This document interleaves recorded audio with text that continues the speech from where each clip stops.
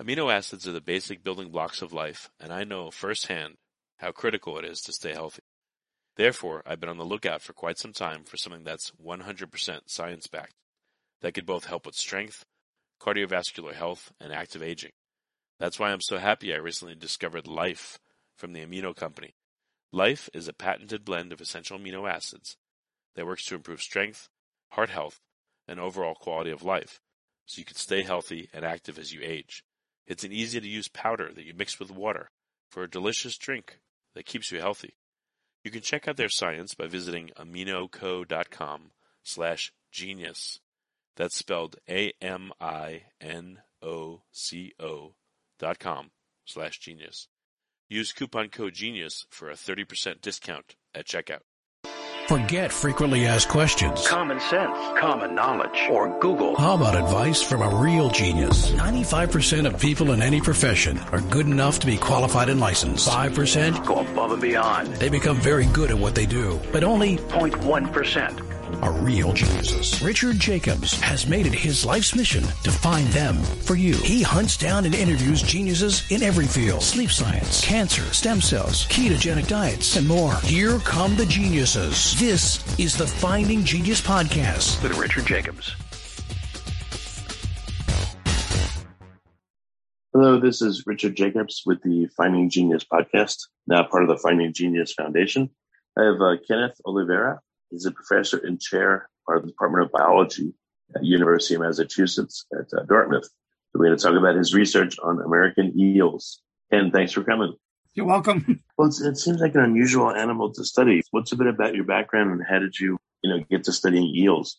Well, eels have always been a fascinating fish for me, and it's a funny story, but it was actually a lecture while I was at the university that turned me on to eels. And as an undergraduate, I realized this was an incredible animal, and I'd like to learn as much as possible about it. And 30 years later, I'm still doing it. Oh, very interesting. So I don't know, what are some general facts about eels before we get into your research specifically? Like how many species and, how long have they been around? Well, my focus is on the American eel, which is the family Anguillidae, which is actually, there's 2 species in the Atlantic Ocean, and I believe there's a total of 19 species. 2 of them are in the Atlantic Ocean, and all of my research has really been focused on the American eel. And it is, when you think about it, it's an animal that's been ecologically successful every way you look at it. It's got a range that goes from South America up through Greenland and Iceland. It's found in every habitat you can think of, the ocean, estuaries, and every type of fresh water that has a connection, direct or indirect, to the ocean. You'll find the eels in them as well. So of any fish in the world, they have probably the widest distribution or habitat range that you see. They'll come in as little larvae in the early spring and spend between, depending on the latitude, we'll have from a few years, 2 or 3, to as many as 25 plus years in fresh water. Their sex is determined by the environment. So eventually the males or females is not determined the fertilization, but dependent upon the particular habitat that they find themselves in. What like the temperature in which the eggs, I guess, so are they live born? Are they born in eggs or? Well, the spawning takes place in the Sargasso Sea. So we're thinking the Bermuda Triangle area is where the spawning takes place. And then you have a little leptocephalus larvae, is what it's called, is formed when the eggs hatch. And those will drift with the current, do a little bit of swimming, and come up the East Coast and finally make fresh water and come into freshwater rivers. The particular river that they enter, the characteristics of the river, we believe, may determine what sex they become. Females have a criteria and males have a different set of criteria. Yeah, I've heard some other creatures, depending on the temperature that the larvae are in or the eggs are in, that determines the sex, the temperature swings. What factors do you think contribute to it? Well, it seems that the females need to grow bigger, much larger. Females will mature at well over 40 centimeters, where a male never reaches that size. 30 centimeters is about the average size of an adult male. So the females need to be larger to carry all those eggs. So they want to be in a habitat that allows them to grow larger, less competition, less predators, good growth environment. Things like ponds and lakes tend to produce more females that we see. The St. Lawrence River produces almost all female eels. So we see certain habitats produce more females, and then coastal rivers that tend to be eels get packed in high densities will become male. Aquaculture, where they grow eels in very high captivity, always produces males. So we see a large environmental effect on the sex determination of what sex they become. Are there areas that are all female and all male, and then do they migrate to each other? Or what does the breeding look like in predominant male or predominant female areas? Well, so you'll have some rivers that are produced. I mean, they're never exactly 100% male or female, but you can have very high concentrations of males. And a river that I spent a lot of time working on is a small coastal stream that's about 90 to 95% male. You have to remember now that eels are what we call a panmictic species, which means they all spawn in one area. So they all go to the Sargasso Sea to spawn. So an eel that comes into a river in Massachusetts, the mother may have been from Florida and the father could have been from Canada. They all go to the same area once a year at the end of their lifespan to actually spawn. So that's where the males and females mix. Okay. What do the eels eat? And I think you said they live up to 25 years? The big females can grow up to that range. 20 years is probably a good number, but I've aged some that were over 30 years over the years. So they will eat basically anything that does not eat them first. They're very generalized feeders. The females that get larger will become piscivorous and eat other fish. Usually around 40 centimeters in length, they become primarily piscivorous and will start eating other fish. But up until that size, they'll eat insects, anything that they can consume. They can be predators. They can be scavengers. It's a wide variety of prey items. They're very good generalists. Are the American eels electric eels? Do they have that capability, or is that? Oh no, that's not. No electrical capacity in these guys to generate electricity at all. That's totally different. The South Americans, that's a very different group of fish that actually, they're not true eels. They don't have that leptocephalus larvae form. There's other characteristics they don't have. So we call them eels because they look like an eel. They have that eel body, but they're not true eels.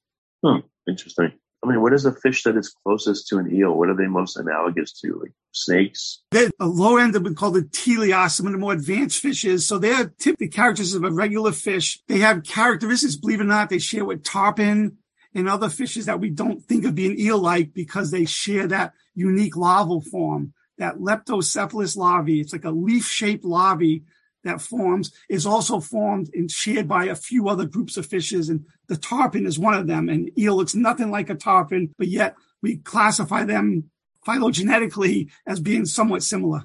And how long have eels been found on the fossil record? Like how long do people think they've been around? Well, the Atlantic eels have been later. So we know it's more of probably a Pacific origin to eels. And we have the two species in the Atlantic Ocean have probably migrated here.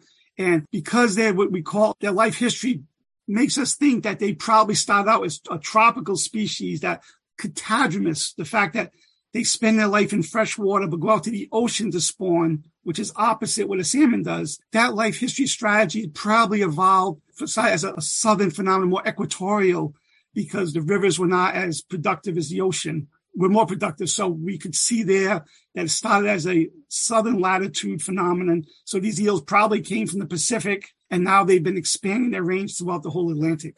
Yeah, how do they handle fresh water for so long and then go back into salt water? How do their bodies take that? How do they? They have the physiological capacity there's a lot of hormones involved, and eels actually have some physiological mechanisms to produce things like cortisol very quickly, which is the hormone that they use for helping with that process. They have specialized kidneys for doing that. An eel can go back and forth with no trouble, kill some fish they cannot physiologically handle it, but eels can go back and forth, very quickly and do quite well. So they've been adapted for that. Salmon do that, dramatic change for them, but eels throughout their life can go back and forth.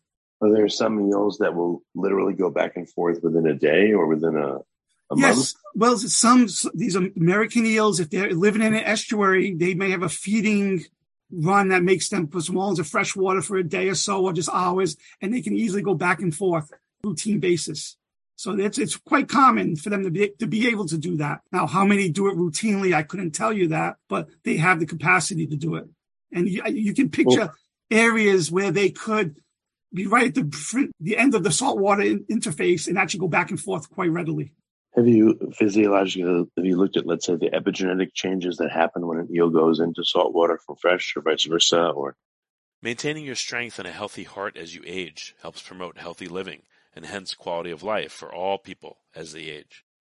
To help prevent the natural decline of muscle and heart function, it's important to make sure you are getting the nutrition your body needs. And not just any nutrition, but science-backed nutrition, like Life by the Amino Co. You can take Amino Life as part of your daily, normal routine to help maintain muscle mass as you age, maintain good heart health, and increase longevity.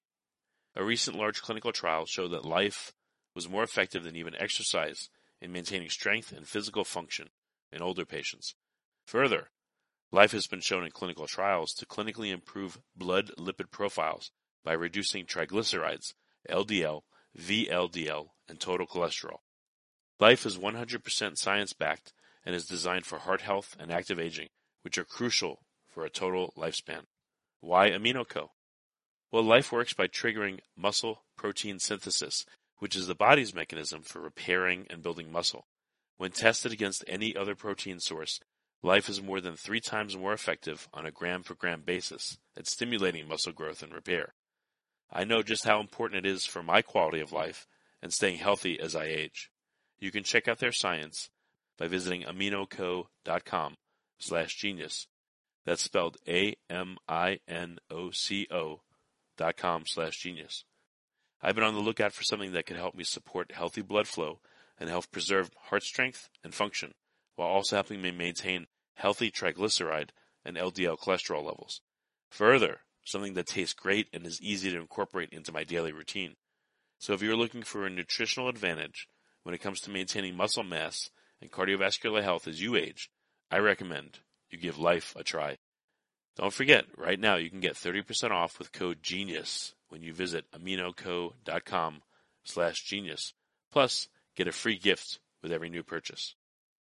I have not looked at it, but it has been looked at. And we see things like the chloride cells in their gills, which actually, the chloride cells will actually pump out chloride, pull in chloride when we switch habitat. So if you're in fresh water, you want to absorb those from the environment. And if you're in the seawater, you want to expel them. And they have chloride cells that change their numbers depending on which habitat they're in. So they can grow new cells and get rid of cells and turn them on and make them run a little faster, if you will, depending on which habitat they're in. That's a very quick, major change that they have. So what is your research about specifically? What are you trying to find out? Well, I have several areas. Currently, we're working on parasite that's invaded American eels. That started as an Asian parasite, went through Europe, and now is affecting American eels here. We've been working on that, looking at its distribution and ways to identify if it's in an eel without having to kill the eel. Unfortunately, the parasite is a swim bladder parasite, which goes inside the buoyancy device of an eel. So picture eels have these little floaty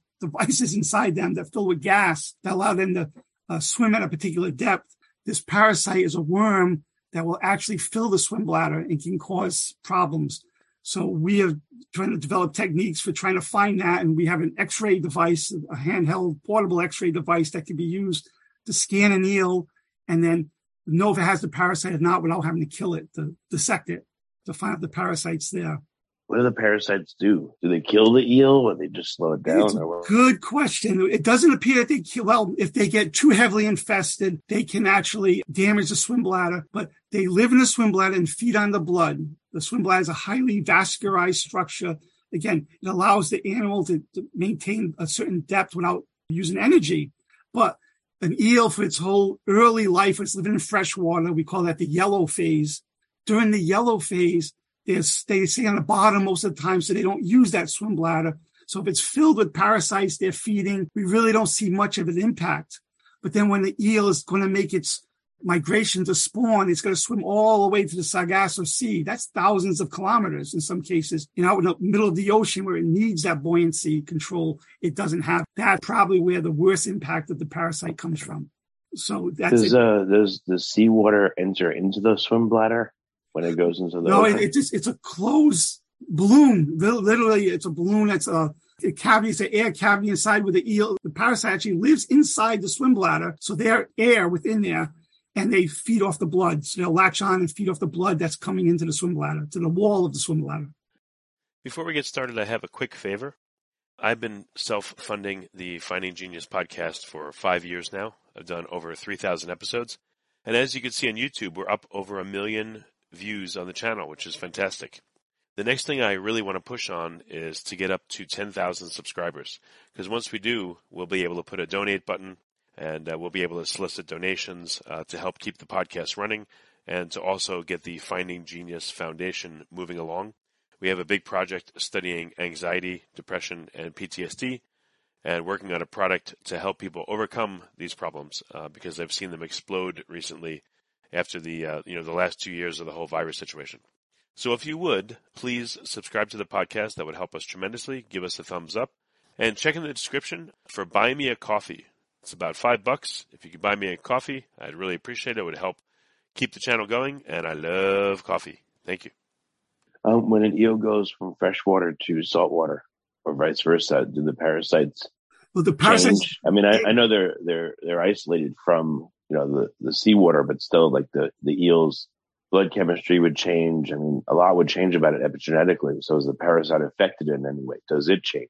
Well, no, actually, the eel compensates. So the eel's blood really doesn't change much. So all the parasite sees is that air sac and the blood supply, and the eel osmoregulates or controls its own blood supply by getting rid of extra salt. So the parasite probably doesn't even notice what environment it is in at that point.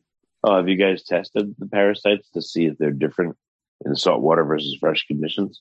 No, because usually the eel doesn't, when they go out to sea, they're on their way to spawn and die. So at that point in time, there has been a lot of work there. We've been looking at more things like temperature. Does the temperature affect the parasite inside there? Most of the impact is in fresh water. When the eels are entering fresh water, that's when they appear to be picking it up, and they'll have it for some points of their life. And then when they are leaving, it could be years later to do that. To my knowledge, we haven't examined the physiology at that point of changing the seawater. There's been some studies tracking eels with the parasite, but not looking to my knowledge, looking at the parasite itself. Do eels spawn multiple times in their life or just once? One and done. So they will actually spend all that time. They may spend, like I said, a female could spend 20 years getting to that size, and she makes one migration to the Sargasso Sea. This is a major event in their lives. I mean, they go through a metamorphosis. Their eyes get larger. Some of their muscle type changes. They change coloration to be counter shading so they can't be seen in the water. Their fins change, physiological changes. They lose their digestive system. Their digestive system actually is lost in the process because they're not feeding on this trip. So they have to swim thousands of kilometers without feeding, mature their eggs, and then they die at the end of that process. Oh, shame. Now, again, I have to put a little caveat there. It's presumed that they die because no one has ever seen a eel in the Sargasso Sea. No one's been caught at this point in time. We know they get there by circumstantial evidence. That's where the smallest larvae have been found.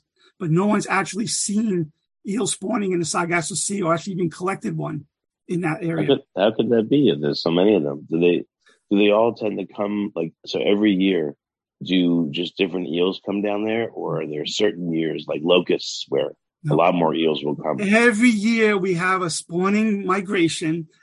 Probably every river on the U.S. will have their eels move out. They tend to leave. They sort of stagger their timing a little, it appears. So they arrive in the Sargasso Sea based upon when the most larvae are found. It appears that like February is probably the key time, or the busiest time for spawning in that area. And this is where we know that's the time they're there. So they're all there spawning at that one time. Or it could be over months, but the peak of it is in February. So are they not big enough for anyone to put a little tracker on them? The GPS tracker to follow them? There's been several tracking studies, but that's a big problem there. Eels, the big female eels can handle a tracking device, but even those slow the eel down. They're heavy. The technology is still not to the point where we can make small enough trackers, or the energy supply for the tracker is actually the hard part. So there's been several studies who've tried it, and they've got eels that were moving in the right direction, but they haven't got them all the way there yet. That's a future study. It'll probably be done, but I think the technology and the trackers have to be modified or improved so that we can actually track better. Is there a certain point that's the last point at which you could track the eels and then they become lost? Like, has anyone tried to follow them as much as possible, but loses their trail after a while? Well, again, there may be pinger tags is all along the coast, but these guys go off to sea. They're at 200 meters, 300 meters. Again, the only way to really tag them is use those pop-up tags, which they use on these large sharks and even marine mammals sometimes, where they'll stay with the animal and plot its course. And then the animal at some point come up to the surface and broadcast all that tracking data. That to me is the best. So to my knowledge, I think 100 meters off the shore, they haven't caught an eel yet. They're difficult to catch. Well, what happens to the freshwater, the rivers, the estuaries? It seems like, I guess they empty out eels, or is there still plenty of eels left? Well, not every single eel leaves. It's when they reach their reproductive condition. That's, again, another one of our research questions. We're trying to figure out what is the cues that make them want to leave. Is it size? Is it age? We think it might be how much energy they have, because they have to store up so much energy that may be the cue, especially for females. Some of them have to make thousands of kilometer migration without feeding. So we're thinking that may be the case. So that's something we're looking at to see if that's why they go through, because not every eel is at that size. So it may take them, males in the rivers I work on currently, it's about 8 years or 9 years for them to reach their particular size. And females, it could be 14 or 15 years old before they leave. And when they reach those sizes, that's when they leave. So not every eel is at that size. And every year, hopefully, we have thousands and thousands of little glass eels entering the river that are recruited from the year before's class. So the eels that are left behind will be smaller, but does it change their dynamic amongst one another? Well, they're just growing. So the bigger eels, eels like to eat other eels as well. They can be cannibalistic, but it tends to be the females take on a very different role in the habitat, because they become predators. In some cases, they're the top predator in some rivers. You can have a meter-long female eel that weighs, 2 or 3 kilograms. She can be quite large, and she's going to eat a lot within that river, where a male is much smaller and he has a different role in that habitat. He'll be mostly eating insects and smaller critters that he can collect. So they act differently within the river, but you're going to have all the different size classes available. And it's only the top tier that are going to mature and leave each year. Are eels okay with people, the American eels, or do they hurt them, or they just stay away from people? They tend to be fairly nocturnal. So you don't realize, if you've ever swam, probably at least in New England and maybe further south, the most common fish in that water body you were swimming in was an eel. You just don't see them because they tend to be nocturnal, coming out at night. You might catch one on a hook and line for feeding during the day if you put some bait near one of them, but they tend to be pretty hard to find, sort of cryptic in their behavior. But I've never been hurt by one, and I've handled them so many times that I would have noticed by now if there was any harm to them. They're pretty easy to work with. I remember when my oldest daughter was very little, we went to get sushi and we got eel. Yes. And I said, "Do you want some eel?" And she said, "Eel gross." I said, No, eel. Eel gross. She thought it was like eel gross. No. I thought that was funny, the play on words. But anyway, so what else are you studying about them? Well, now, like I said, currently we're trying to write up the data on that whole, the parasite situation, trying to see if we can detect it. And we looked at some temperature and trying to see, for years now, they've moved up the East Coast. South Carolina, they were first found in, and there was also a Texas location where they had shared eels. They were trying to get aquaculture. So there may have been some eels brought from overseas to be used there, the European eel, and it spread. And we've noticed it throughout all up to New England. We found it. And it hadn't been in the St. Lawrence River as in our previous surveys, but there was some reports of it being found. And we're curious because that's at a cold area of the range, and we're not sure if the parasite can really handle that same temperature. So we've been doing temperature experiments to see if the St. Lawrence River's habitat would be too cold for the parasite to become prevalent. So we're looking at that, and we're just analyzing that data right now. And we're also looking at the energy content. So we're trying to figure out how many calories are in an eel when it migrates. So we've been looking at males and females from different rivers in southeastern Massachusetts and looking at whether or not the females are the same, are they different, or what is the actual energy content of these animals? Is that what makes them want to migrate? Yeah. And how do they know where? I mean, do they it's weird that no one knows where the spawning grounds are. Well, like, how many eels do you think there would be, and how come no one can find them? Well, we know the Sargasso Sea is a circular water mass, so it's like a little island of water. And it's believed, we have some hypotheses that when eels swim in, they can smell the water, they can sense the water change, the currents, and that's their cue. That's when they know they've made it to the area. Because an eel, a female eel, when her eggs all are ready to be spawned, she swells up and she literally looks like a football with eyes.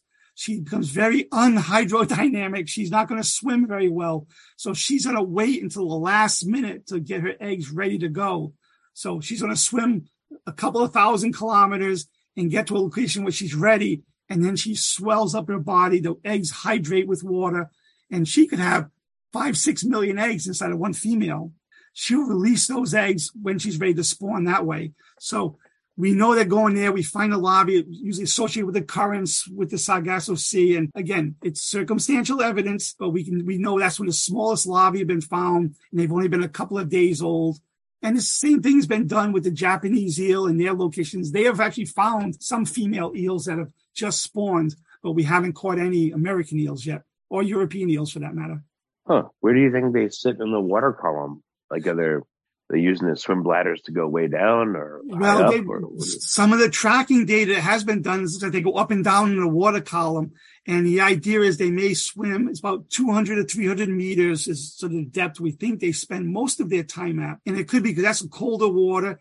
And one hypothesis is that colder water stops the gonads, the ovaries, from developing.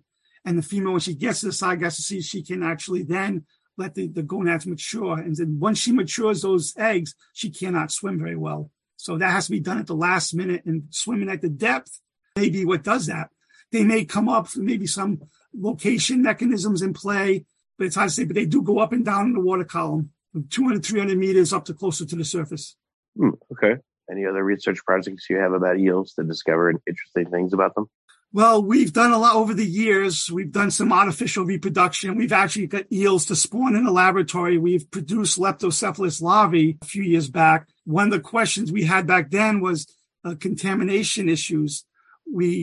No one's ever collected a female in the Sargasso Sea, so we don't know, because there's been a decline in eels, and we didn't know if that decline could be in part related to pollution effects. They're living in some rivers that can be fairly polluted, different chemicals, whether they're organic compounds or just heavy metals, and we don't know what's happening in the Sargasso Sea. We can't collect a female there. So we would collect females and we would analyze their chemical composition, and then we would get them to spawn in the laboratory, and we could analyze the eggs and see if they were transmitting pollutants to the eggs, and were the larvae starting out life being contaminated already or having a bad start, so to speak. So that required us to actually go through the whole process of getting male and females and maturing them in the laboratory, and then getting them to spawn and actually fertilize the eggs. Hey, what are eels' roles in the various ecologies that you see? They just hang out and eat certain fish and keep them in check, or what is their role?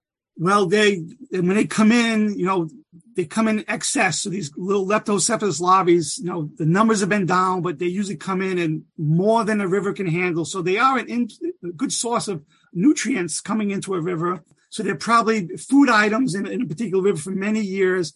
But as they grow, they will start becoming more and more important predators in the system, limiting insects and other things. And then as they get to a larger size, the females get that 40 millimeter mark, 40 centimeter mark, they become piscivorous and they can eat other fish, and they can actually become primary predator in the ecosystem, that particular location, for many years. If a female's there for 20 years, she might spend her last 6, 7, or 8 years as a top level predator, coming out at night and everything she can.